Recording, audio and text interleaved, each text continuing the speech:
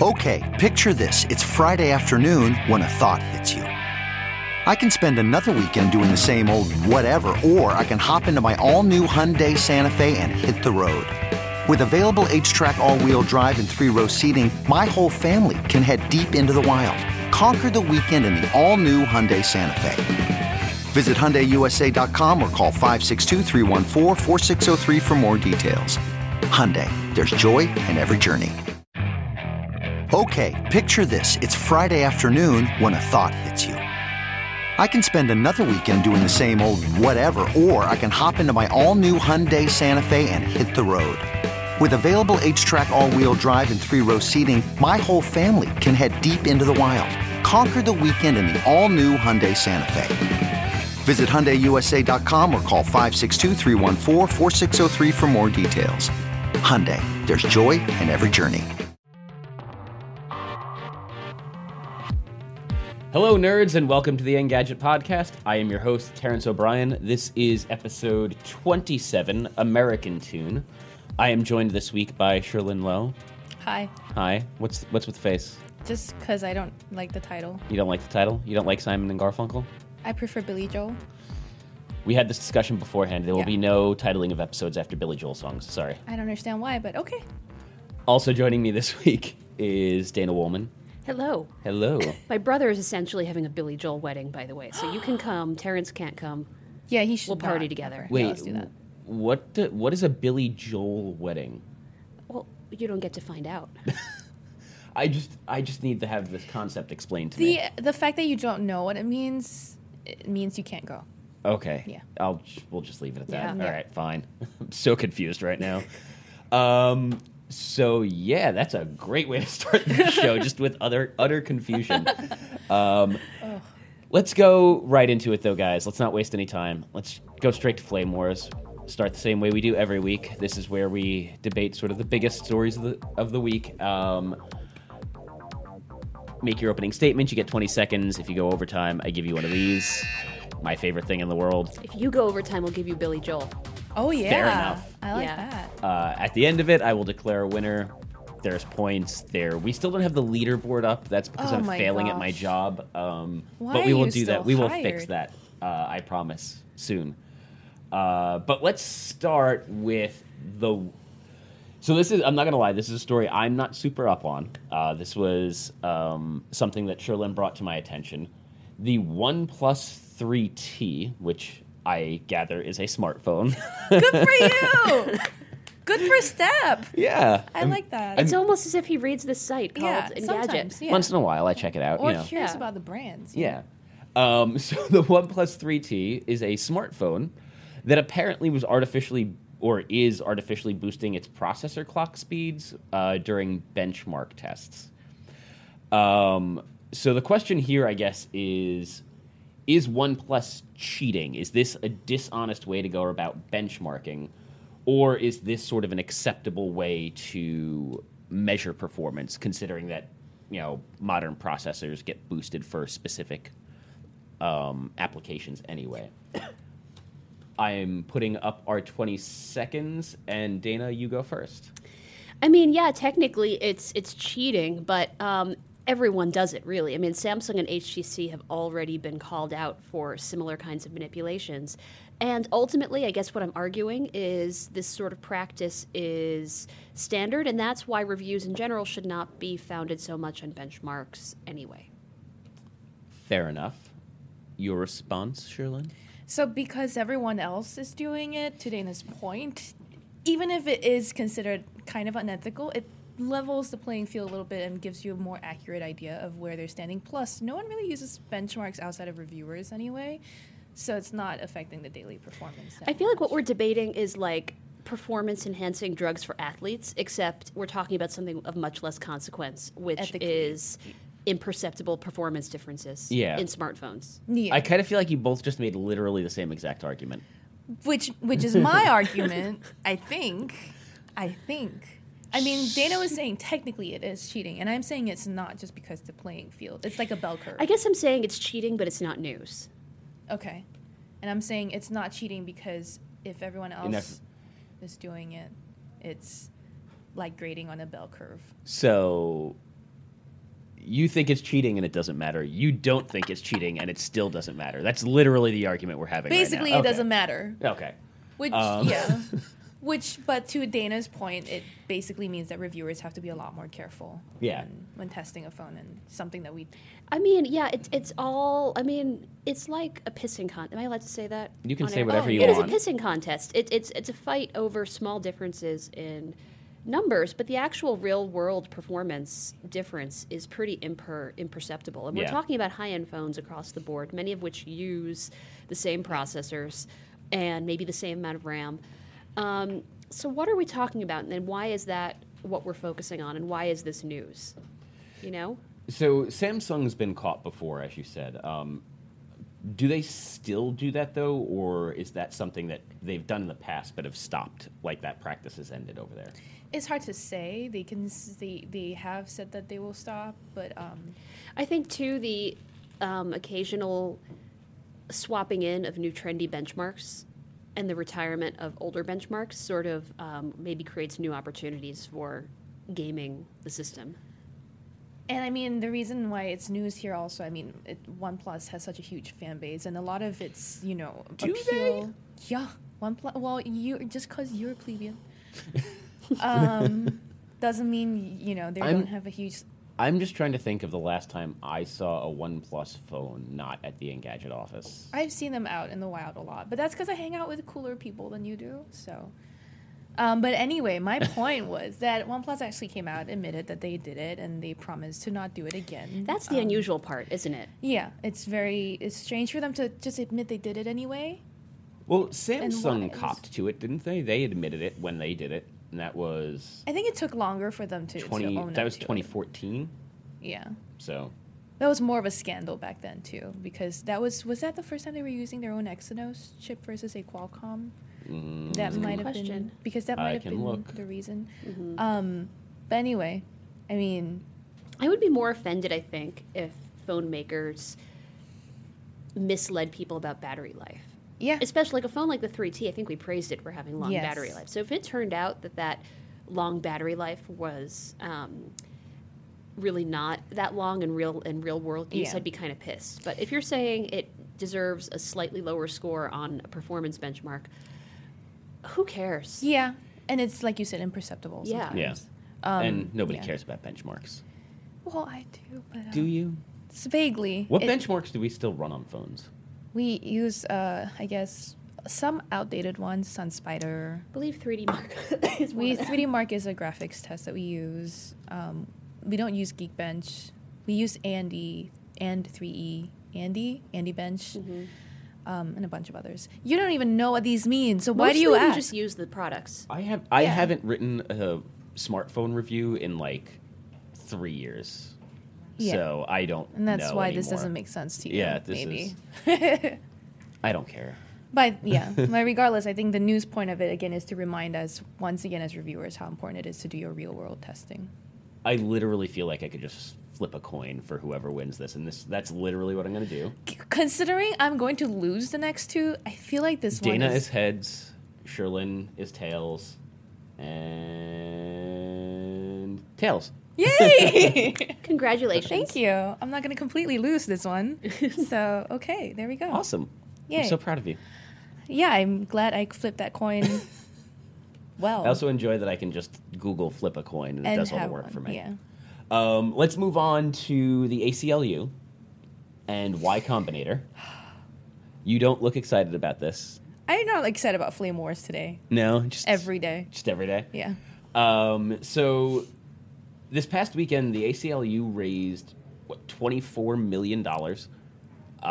That's more than they generally raise in a year, in a single weekend. Yeah. Pretty crazy. Like it's a stunning amount of money. And to cope with this, they for some reason turned to Y Combinator as a way to help them manage all of this cash. Sherlyn, you're gonna try and tell me why this partnership makes sense. Y Combinator is a very successful venture capital company that is founded in a lot of tech startups or has helped a lot of tech startups grow. And for ACLU to join their school, this is also one of the open available outlets for them to go turn to for help that has track record. So that's it. I'm not all Dana? here today. First of all, Y Combinator is an inappropriate choice because Y Combinator has not severed ties with funder Peter Thiel, who of course has strong ties to the Trump administration. Which is the very reason that the ACLU has money in Yes, the first place. but also, how can you be one of the largest and oldest nonprofits in this country and not be good at managing funds? Oh, the ACLU? Yeah. Oh Yeah. boy, yeah. They Well- don't have because they're just not used to having this much funds. Well, I think. Do they not have people on their large staff who can advise on how to budget and spend money? Why do they need outside help if you're that big and old and experienced of an organization? So what I thought was kind of interesting, though, is that they turned to Y Combinator. Not that the ACLU doesn't have people who can do this in-house necessarily, but there are other nonprofits who do exactly this sort of thing. So I found it weird that they would turn to Y Combinator as, like, being that they're an accelerator and, a venture capital firm and whatever else, rather than turning to other nonprofits whose sole job is to manage money for, these kind of... So some of the reasoning behind it, at least according to our article, is that Y Combinator, this will provide ACLU access to a lot of Y Combinator's network contacts and sources. So if ACLU needed more help, and again, a lot of the money that they got over the weekend was from the immigration ban, and a huge opponent of that ban has been the tech industry. So I mean, this kind of lends ACLU the chance to get more money, because Y Combinator obviously knows where to get money from. So this might be that to me seems like at least kind of a parallel course. You know what I mean? Does that make sense? It's early in the morning. It is early in the morning. But I get what you're saying. That would suggest that ACLU's main focus going forward is to get even more money, when True. the stated purpose, I think, was to figure out how to invest and spend that money. I almost think that it's also to align itself with the big tech giants that would have the power to take down something like the immigration ban and more proposed executive orders.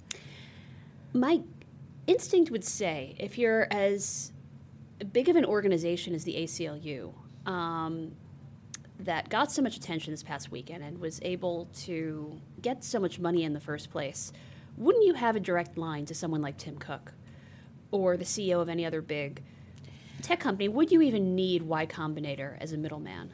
I feel like you would think they would have those direct connections, but I don't know. I mean, my idea of ACLU in the past wasn't that it's a big and old and established. I know it's old and has a long history, but from the emails I've been receiving over the past 2 years that I've been like a vague paying member of ACLU, the need and the thirst that comes across from these emails signals to me that they need more help than they've let on. Well, I mean, any nonprofit, any Well, is going to be charity trying. is going to be like that. I mean, if you donate to the Sierra Club, you're going to get the same really desperate emails for money. If you accidentally signed up for Donald Trump's mailing list, you're going to get this. You're going to get this. No, that is not a thing I did on purpose. Okay. Yeah, no, Terrence.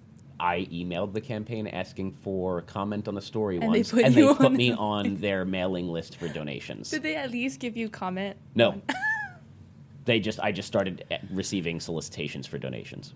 Okay, That's I get a the thing that point. happened. I mean, Dana is right. They should probably have some kind of connections. I get what Y Combinator gets out of it. I think that they, this is my theory, I'm not going based on any quotes that have been printed in the press, but Why you got to be fake news, Dana?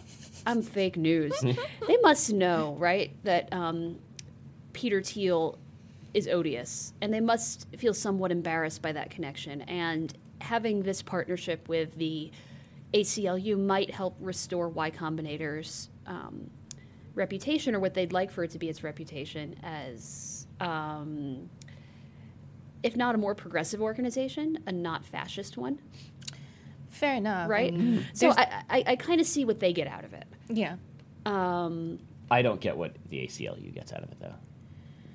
I mean, again, maybe the tech connections and the chance to, again, this is a company, a venture capital company that has proven it's able to make a lot of money, make the right investments. Mm-hmm. So probably that kind of a know-how, but there are other sources. You guys are Like right. banks?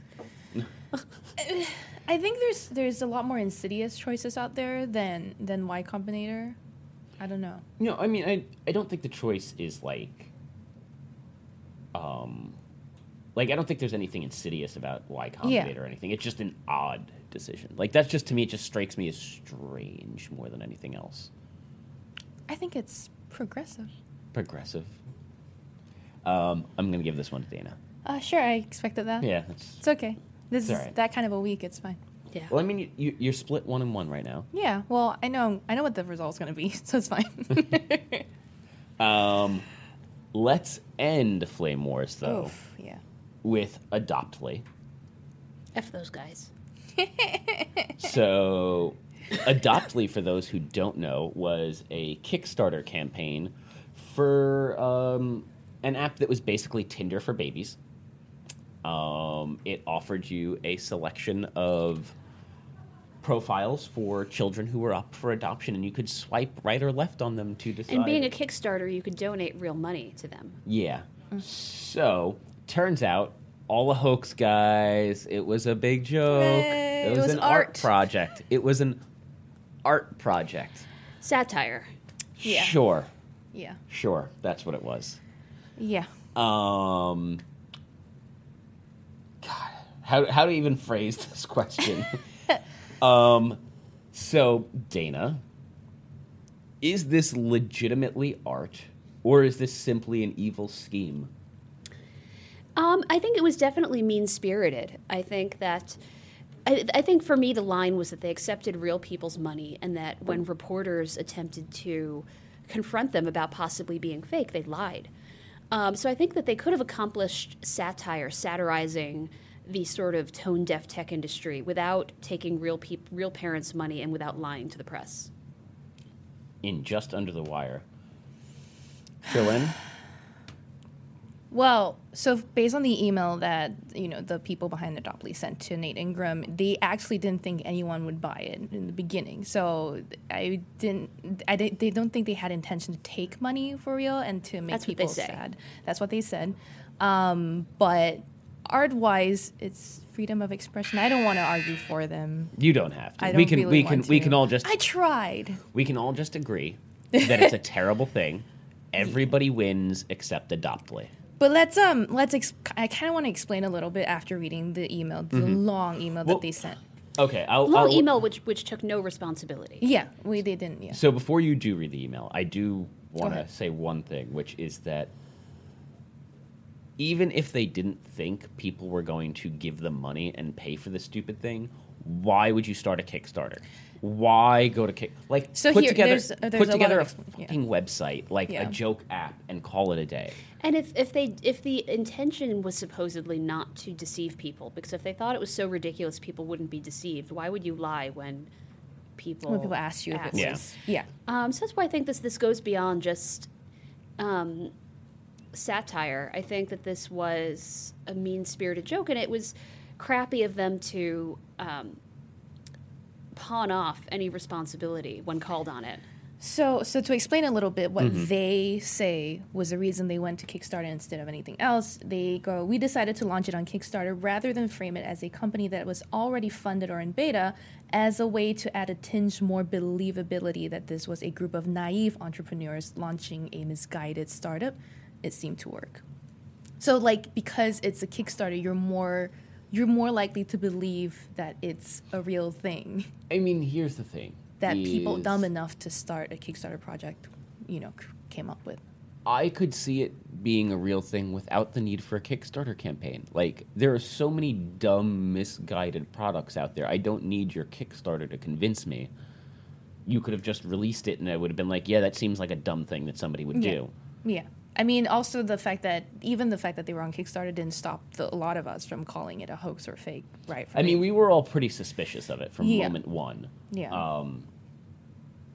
but they and steadfastly claimed that it was a real thing Yeah. for the first couple of weeks. And kind of the way they framed the email to Nate was, we liked how you handled things, and so we've decided to share the real story behind Adoptly with you below. And that to me was where the mean-spirited gotcha. Right, there's That's- there's no sorry we lied to you, sorry that we wasted your time, Right. sorry that we deceived anybody. Yeah. It's no, I mean it's that email and that tone that I Yeah. think is really terrible.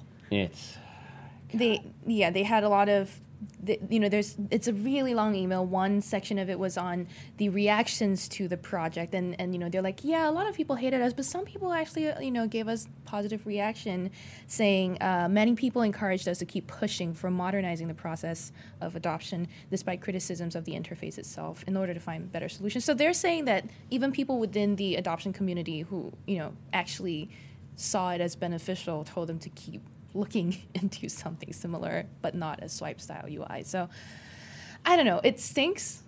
Well, and how did they make the world a better place? And They didn't. So they No.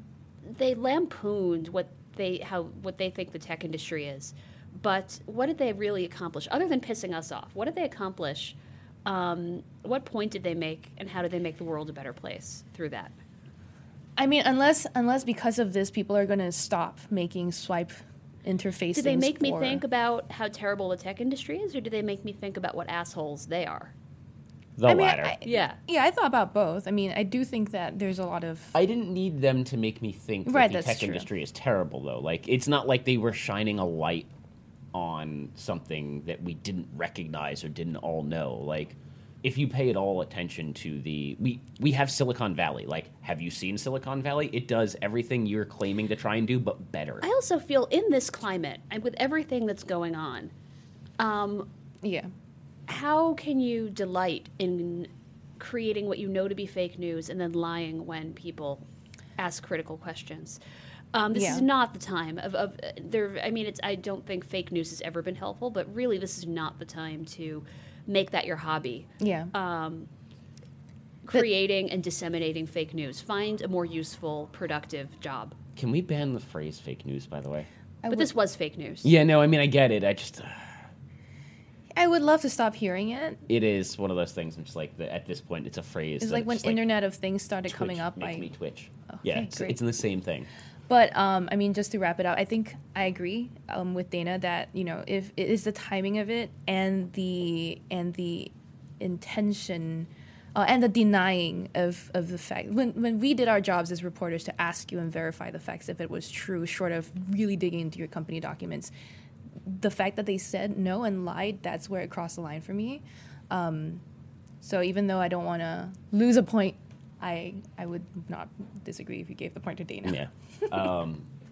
Also, I mean, it's just abundantly clear that these are two people, the guys behind this, who just have like no sense of humor. Well, I shouldn't say that. They have a terrible sense of humor. I mean, their previous project was Pooper, which was supposed to be Uber for dog shit. That's how it marketed itself. Yep. Like, it's not funny. It's not satire. It's just dumb. Gross. Yeah. I would love to see them turn their energy or attention on something more productive. I feel like they would be able to do something more useful. I would prefer they Hopes. just disappear. I like to have hope in humanity. I know it doesn't seem that way sometimes. What's that? They remind me of those guys. What's that Judd Apatow movie, Knocked Up, where all the Seth Rogen's stone dude bro friends are trying to make this website that just shows the nude scenes in movies? Yeah, these are like his like stone loser dude bro friends. Aw. Yeah. Yeah. No, that's an insult to actual stone people. I know lots of lovely stone people. Yeah. But no, these are just useless dude bros. Yeah. No, it's terrible. I think we know the answer to this. No, nobody gets a point. Nobody wins. Oh yay! So it's a tie. It's a tie. Yay. Yay! So yeah, fuck Adoptly. Sorry guys. Let's move on though to group chat, our big talk of the week, which once again is going to be about Donald Trump, but which is I feel like going to happen quite a lot over the next several years Hopefully, until I get fired, presumably.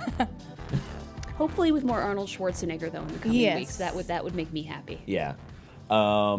So I really did this week want to get away from it, but there's just no avoiding it. I know. I did want to, when I proposed it to you as a topic, I was like, I'm not feeling it, but we kind of have to. We have to. So this last weekend, Yes.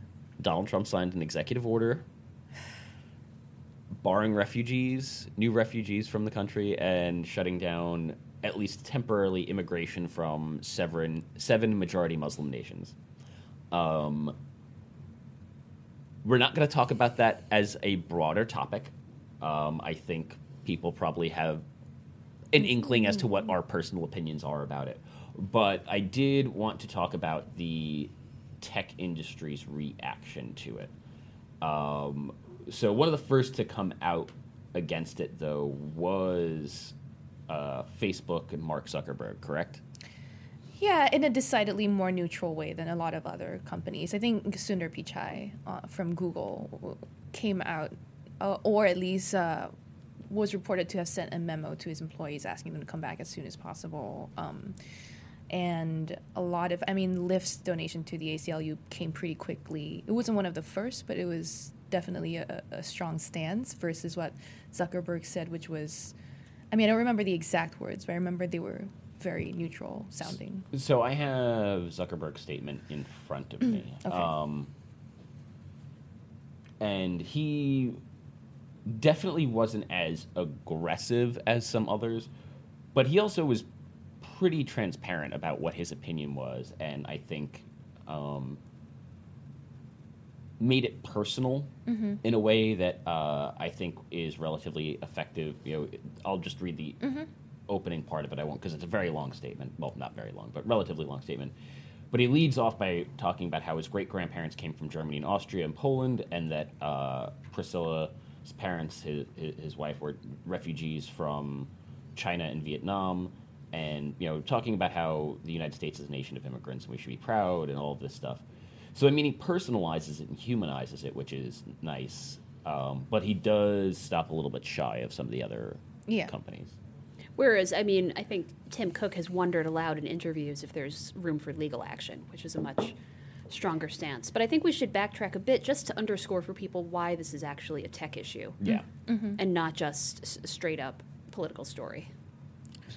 Well, as someone who feels very impacted by all of this, I consider myself someone who works in the tech industry, and I'm a visa holder. So for, one of the things that I was reading over the weekend that really frightened me was that, people from those 7 countries at the moment who had H-1B visas that's similar to the visa I'm holding basically weren't being allowed through the borders at all. Whereas green card holders, whom you would think decidedly were more safe, right? It was just unclear if they were going to be able to go through at all. So that to me, and to many other workers in tech like myself, that's a huge concern. And not just the people who are visa holders, but your coworkers and you guys, right? You would be affected too if I was held at the border, you wouldn't have any reviews to, you would have fewer reviews to edit. And, you take a bigger company like Apple, really had to scramble over the weekend to look after hundreds, in some cases, of employees who were abroad. And, their ability to come back was sort of in jeopardy. Yeah. Well, that's sort of the thing, I think, is the tech industry is heavily reliant on immigrants, more so than a lot of other industries.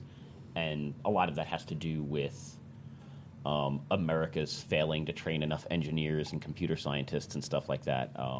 And so we need to import people to do those jobs. And then the other part is that it's an industry that is very global. Yeah. And, requires a lot of traveling and moving people about from country to country, and this kind of throws a wrench in things, right? Yeah, and the nature of the internet, like you said, it's global. It's you can't avoid the fact that you're going to have to work with people from every country, and I don't see how shutting down your borders or preventing people from other countries from working in your country is going to help you internationally with your relationships with other countries at all. One of the things that came out early this week was rumors that another immigration order or bill was being considered that would increase the minimum wage of the H-1B visa, which, again, the tech industry is heavily reliant on, to a minimum of about 100,000 or 130,000. So there's different bills being passed around. One's from a Congresswoman, Lofgren, and that one's the one that proposes $100,000 as a minimum wage. And that, What's the minimum currently on the H-1B? It's prevailing wage for the industry, so that changes depending on the year, and it's closer to 60,000. Okay. Yeah. So what this is looking to do, what this bill would be looking to do then, is set like just a hard baseline. For Yeah. Right, and in Sherlyn's case, she would be held to the same standard as a software developer, and Right. which isn't fair because software developers, as many of you might imagine, make more money than us news people. Yeah, and this also kind of limits it to companies that are able to afford to pay people that much, right? So smaller startups who can't afford that much probably can hire anyone on an H-1B, which is unfortunate because it's not that Americans can't do the job altogether. But for me, I've studied computer science since I was, 12, 13, like in school. That's just because Singapore loves computers for some reason. And For some reason, for they're some okay. reason, yeah, they're all right. All right. But I've been designing websites. I've learned code since I was basically a child. So, I mean, I'm familiar with all of this stuff. I'm not a full-time programmer. I could be if I wanted to, but I'm not go into that. Yeah, a little humble brag in there. I could code if I wanted to. Yeah, but my idea of the American education system, even today, doesn't have that kind of an emphasis on, computer engineering, which is what the industry sorely needs. Yeah. I mean, it's something that other countries have done a much better job at prioritizing and Right. training people to do. I mean, I think you're starting to see America slowly coming around about how important STEM education Yeah. is, but we're a little bit late to the game. Yeah. So yeah, I mean that's the issue is that we just don't have the people to fill these jobs. It's as much as the rhetoric might be about how it's immigrants coming and taking American jobs, but that's just not really how it works as a general rule. And I mean, there's obviously calls for training, right? Yeah. To impart skills to people who might want these jobs, but that takes time. And meanwhile, you need people to fill these jobs, or you're going to fall behind other countries. There's plenty of other countries other than the ones that immediately spring to mind that are, that are going to take over really quickly in terms of, the cyber competition anyway. Yeah, and I mean, and the other thing to think about there is, often these jobs are concentrated in certain areas. Obviously, a lot of the software development jobs, a lot of these coding jobs are all focused in the Bay Area or they're focused in New York, and getting somebody to move there is also problematic. True. Like, if you were born and raised in Cincinnati, Ohio, you might not want to leave Cincinnati, Ohio just to take a coding job. Whereas if you're somebody looking to move to America, you probably don't care. It's Right. like, I'm taking a job no matter where it is. Right. Like, I don't care where I live, really. I don't really care. I mean, New York's fine. New York's all right. Yeah, it's okay. It's okay. It's all right. Lies, it's the best. It's the best. Okay. You're with two native New Yorkers here. I consider myself a New Yorker. There we go. Yeah, Hey. but you're not native. I'm not native. I don't No. care. Yeah. You don't have his sweet Staten Island accent. Thank God. Which I did not know was a thing, by the way, that I had this. I don't hear it either. But that's because I'm deaf in one ear now. It's the way he says Staten Island, I ironically. mean, that for sure. There's certain words. There's Staten Island Okay. because it turns into a single word. There we go. The Staten Island Ferry. I don't know. Whatever. We are getting way off topic. Yeah, we are. We're trying to, actually, it seems like. But I mean, one last thing I will say is that this already has a lot of immediate impact on certain countries, right? Just the proposed bill itself caused the Indian IT industry to almost to just suffer completely. Like some of the big the reason the Indian IT industry is kind of concerned here is because a lot of these H-1B visas go to Indian IT workers, and it's about 70% of H-1B visas, and these are going to specific companies, like big consultancy companies like Tata, which is a huge Indian company, Infosys. And so once that news spread that it was probably going to be harder for them to get those visas, their collective market value like tumbled $7 billion over in India. And that's just crazy. That's like huge losses out of nowhere. That's just, and the Indian government apparently, their Ministry of Foreign Affairs has apparently said something to the Trump administration that they are concerned about this. I don't know that that's a strong enough stance, but at least they've said something. And I hope and expect more countries to come forward. I think Angela Merkel has said something strongly about this, but more about the refugee ban than anything else. We're just making enemies everywhere. Yeah, well. Yeah, might be a good idea for me to consider not trying so hard to stick around. I don't know. No, we want you here. Yeah, I want to be here too. You just have to be careful about what you say now. I do. Can we get to that though? Like, I've been watching what I tweet. Have you? I have. I've been trying to be more sensitive. Like, I think Dana mentioned this earlier or yesterday actually, that it kind of feels wrong. So we came in on Monday after this weekend of nonstop news, and people are making small talk. How was your weekend? I felt like I spent my whole weekend on Twitter, not even tweeting and retweeting the whole time, though I was, but just that was my main news source. Yeah. And I found it really hard to step away, because what if I step away and go to sleep and news breaks overnight and I miss it? I had a similar experience, yeah. I've been staying up later each night. I have been doing less unwinding. I've been having more screen time.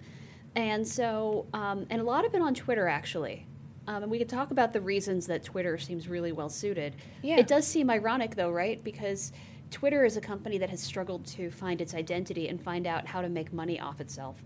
And I still don't know the answer to that last part, but this is Twitter at its best. I think when people flock to it and at its most useful and most critical, where people flock to it and stick with it for hours because they see it as a primary news source, right? Yeah. How does Twitter take advantage of that and turn that into a business model?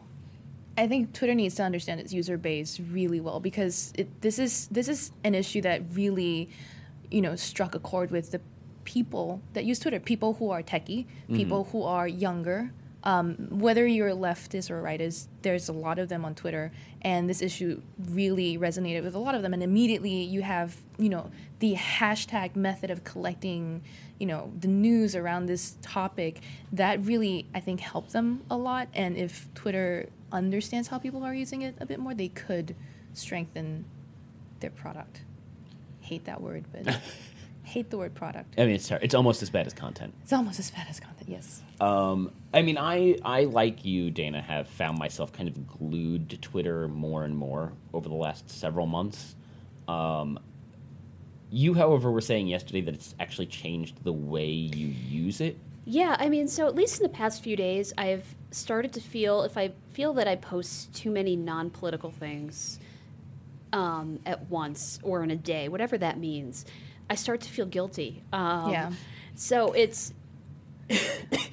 So you feel like you're not allowed to talk about things that aren't politics? I worry that if I tweet too much about lighthearted stuff at a time like this, that I come off looking tone deaf, or like I am not ambivalent. What's the word I'm looking for? Not insensitive. Complacent, maybe. Oh, yeah. Okay. Complacent about what's going on, not worried. And I'm also... everyone's Twitter feeds are different, right? We all follow different people and have different people visible to us, but it does, to an extent, feel like we are all in a big room together where the tone is largely the same. And if everyone else is tweeting about politics, I think as humans we want to behave in a normative way and behave in a way that mirrors how our peers are behaving. So if other people are mostly tweeting nonstop about politics, I feel tempted, even without thinking about it, to follow suit. And when I do tweet about stuff that's silly, which I normally would have, I feel weird. I'm like, Yeah. do I look out of place Yeah. and insensitive doing this? I also, so that literally happened to me where I spent most of the weekend not paying attention to the news because it was Chinese New Year, and I was just calling my parents from here all the time. So when I really found out what happened was around Sunday late afternoon, and before that I had posted a series of silly selfies and Chinese New Year related stuff that seemed very tone deaf, and that's when I kind of looked back and was like, holy crap, all this has been going on, and I've been here posting selfies. And that really upset me, so I immediately had to, It's say interesting something. because I think we're all our own worst critics in that We sense. are. I would have put two and two together and said, Chinese New Year is important to Sherlyn and she's celebrating it. Yeah. I wouldn't have thought any more about it. But I think in that sense, we're all our worst critics of who we are on and off Yeah. line. Yeah. I obsessively checked the timestamp of my selfie, and I was like, oh my gosh, when did the news break and when did I post this? And, do I look like I was reacting to it? It's just bad for me. But it's stressful. I mean, the news cycle right now is stressful enough, and the added stress of constantly curating your online persona on top of that is just enough to make someone want to take a social media break, which I tried which is to probably do. a healthy thing. Yeah, I more or less did that this weekend. I'm not going to lie. It was nice. It was good. that's good. It's good Then break. you woke up to the horrors that unfolded. Yeah. Yeah. Yeah, okay. I spent most of Saturday not on the internet, and then avoided it for most of Sunday as well. But I feel like silence almost. I mean, it's something that's your right, and taking that break is something you should do. But remember how people were calling out Lin-Manuel for Lin-Manuel not saying Miranda, anything. yeah. So I mean, people still expect public figures to. Yeah, the guy who called him out for that though is Is just the a jerk. I said For those Dirk. at home, Lin-Manuel Miranda, the creator of the show Hamilton, which celebrates diversity. Yeah, somebody called him out for not saying anything on said Twitter. something like it speaks volumes that Your you're not silence. hearing. Yeah. Dude. And it was a New York s- Times columnist. It was. I thought that was inappropriate I thought on Saturday. multiple levels. Yeah. It was a Saturday. I was with my family. Go fuck yourself. Yeah. Yeah.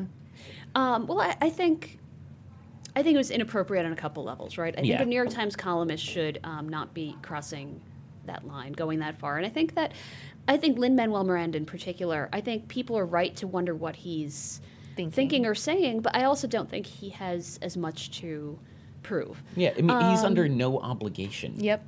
If he wants to remain silent, that's his right. But I did understand why some people were eager to hear Sheryl Sandberg from Facebook say something about the Women's March a couple weeks ago. Yeah, well, she is under more of an obligation, though, I feel like as a person, Who does business with Peter Thiel. yeah, there's, And as a woman who other women look up to. yep, these are all, obvious areas where she has an impact, she has import, she has influence. It's not just about her personal opinion as a human, it's about what her position says about the position of Facebook as a company. It's about, and to an extent, she has, the ear of people in the orbit of Donald Trump. This is the sort of thing, her opinion matters more Right. than Lin-Manuel Miranda. I think that when people in positions of power speak out, that's that has more weight to people like Donald Trump or people in his administration who have to take that opinion or point of view more seriously because it comes from someone like Sheryl Sandberg or everyone that signed the Tech NYC immigration disagreement. I forget what it's called. Petition. Yeah, so I think there are certain people where they should, and they're not obligated to. That's not us. That's not Yeah. you and I. We should not feel like I don't. Well, I kind of. We're probably not going to get called out for being silent. No one. For a period. Yeah, no one's waiting. Nobody cares. Excitedly for me to say I do not like this. I oppose this. But I mean, though, if anyone else did feel like they would want to say it, I say go for it. I mean, the more people that speak out against it, the better, in my opinion. Mm-hmm. So the other thing I was thinking about while you guys were talking is you were saying that you feel bad about tweeting all of this stuff that's not political. And then, Facebook is a whole other story because Oh, God. most of my political activity is on Twitter, and I think there are a couple of reasons for that, right? My following on Twitter is about more than 10 times as big as on Facebook and includes a more diverse range of people, whereas in Facebook, to me, is a tiny little echo chamber. Another little humble brag there, guys. Dana's got lots of Twitter 10 followers. times. Or I just don't have many Facebook friends anymore. Anymore. Yeah, Facebook feels like a small echo chamber, and I think Facebook was designed with less built-in tolerance for repeat manic posting, right? Yeah. So I could retweet 3 things in 5 minutes on Twitter, and that won't look weird, Yeah. and it probably won't annoy people. It would on Facebook. So Facebook, in the first place, I feel that I need to be more selective. And the first thing I've cut on Facebook most of the time are news links, because oftentimes I have tons of other people in that same feed sharing the same links, right? So it just becomes information overload.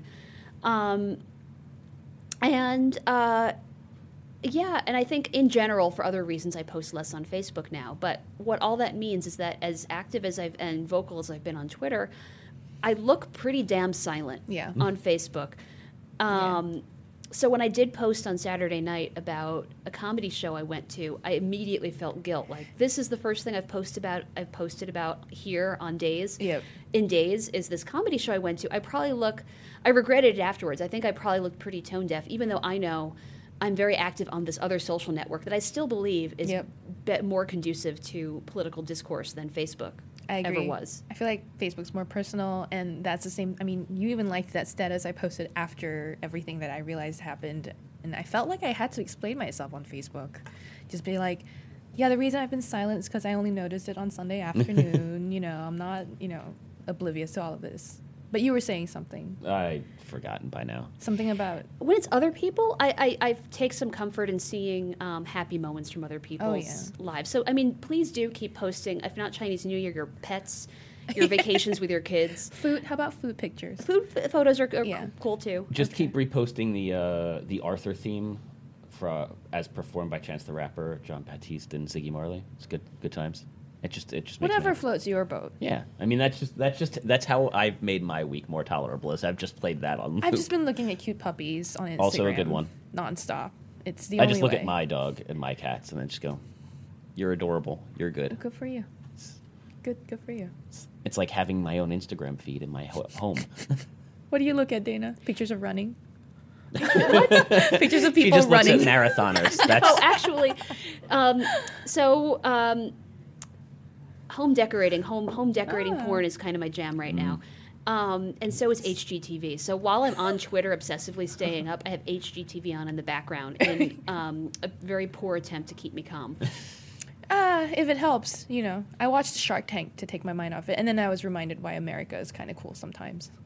because of Shark Tank. Shh, you got the American Dream. Sure, okay. It's over and over again. I've that literally never watched the show, okay. so I watch anything that's business related on reality TV. Shark Tank, isn't that from Mark Burnett, the same guy who probably has tapes of Trump that he never released?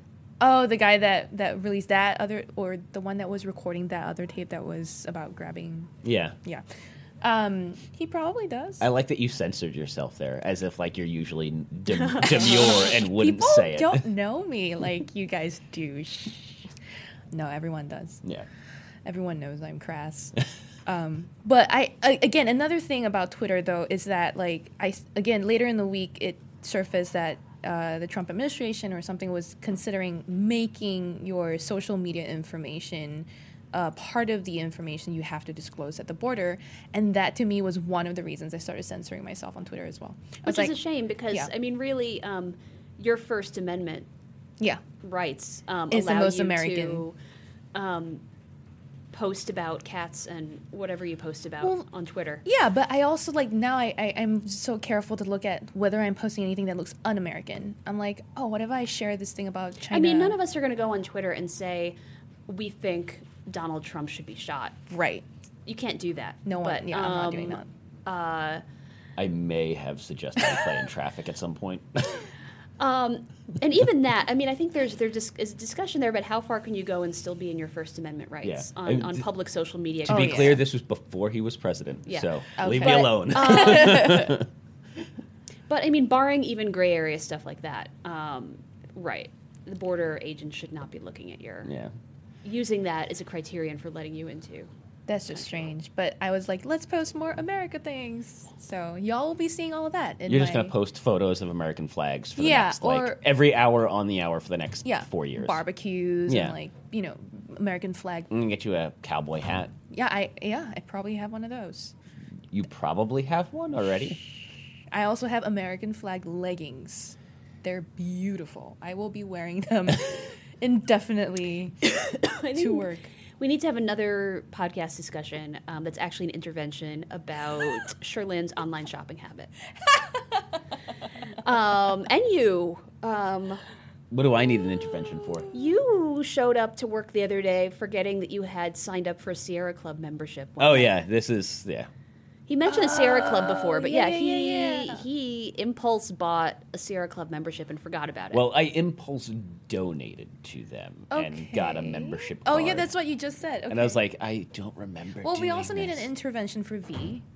So it could be a whole intervention episode. Yeah, where and also I don't think I need an intervention think for you like do. making small donations to people. Like that's fine. It's just, I mean, it's just funny that some of us have an online shopping habit where we wake up the next morning and are like, oh, I have a cast iron skillet now. And you're like, oh, I have a Sierra Club membership. Yeah, that's a silly thing to impulse buy. Yes. Yeah. I like our environment. I mean, like our that's parks. that's what my boxes from Amazon contain. Yeah. Cast iron skillets. Yes. It's part of your New Year's resolution. I support it. More frittatas. There we go. Yeah, there you go. I think that's a It's solid place way to end the episode. Yeah, more frittatas. Sherlyn, you have anything to add? Any last thoughts before we go? I will be no, I can't. No. Okay. I can't. Where can people find you on the interwebs? If you're the Border Patrol, Nowhere. I don't care. No, at Sherlyn Lowe on Twitter. I don't care. They can have it. Dana? I am Dana Wollman on Twitter. I am at Terrence O'Brien. Lots of E's, no A's. Just wanted to throw back real quick. If you haven't donated to the ACLU, you should do so because they can always use more money. So that's always a nice thing to do. And, tax season is coming up, so, you can write off that stuff. It might be a little bit too late you for this can't. year. Not for this year. ACLU is not tax deductible. It's not? No.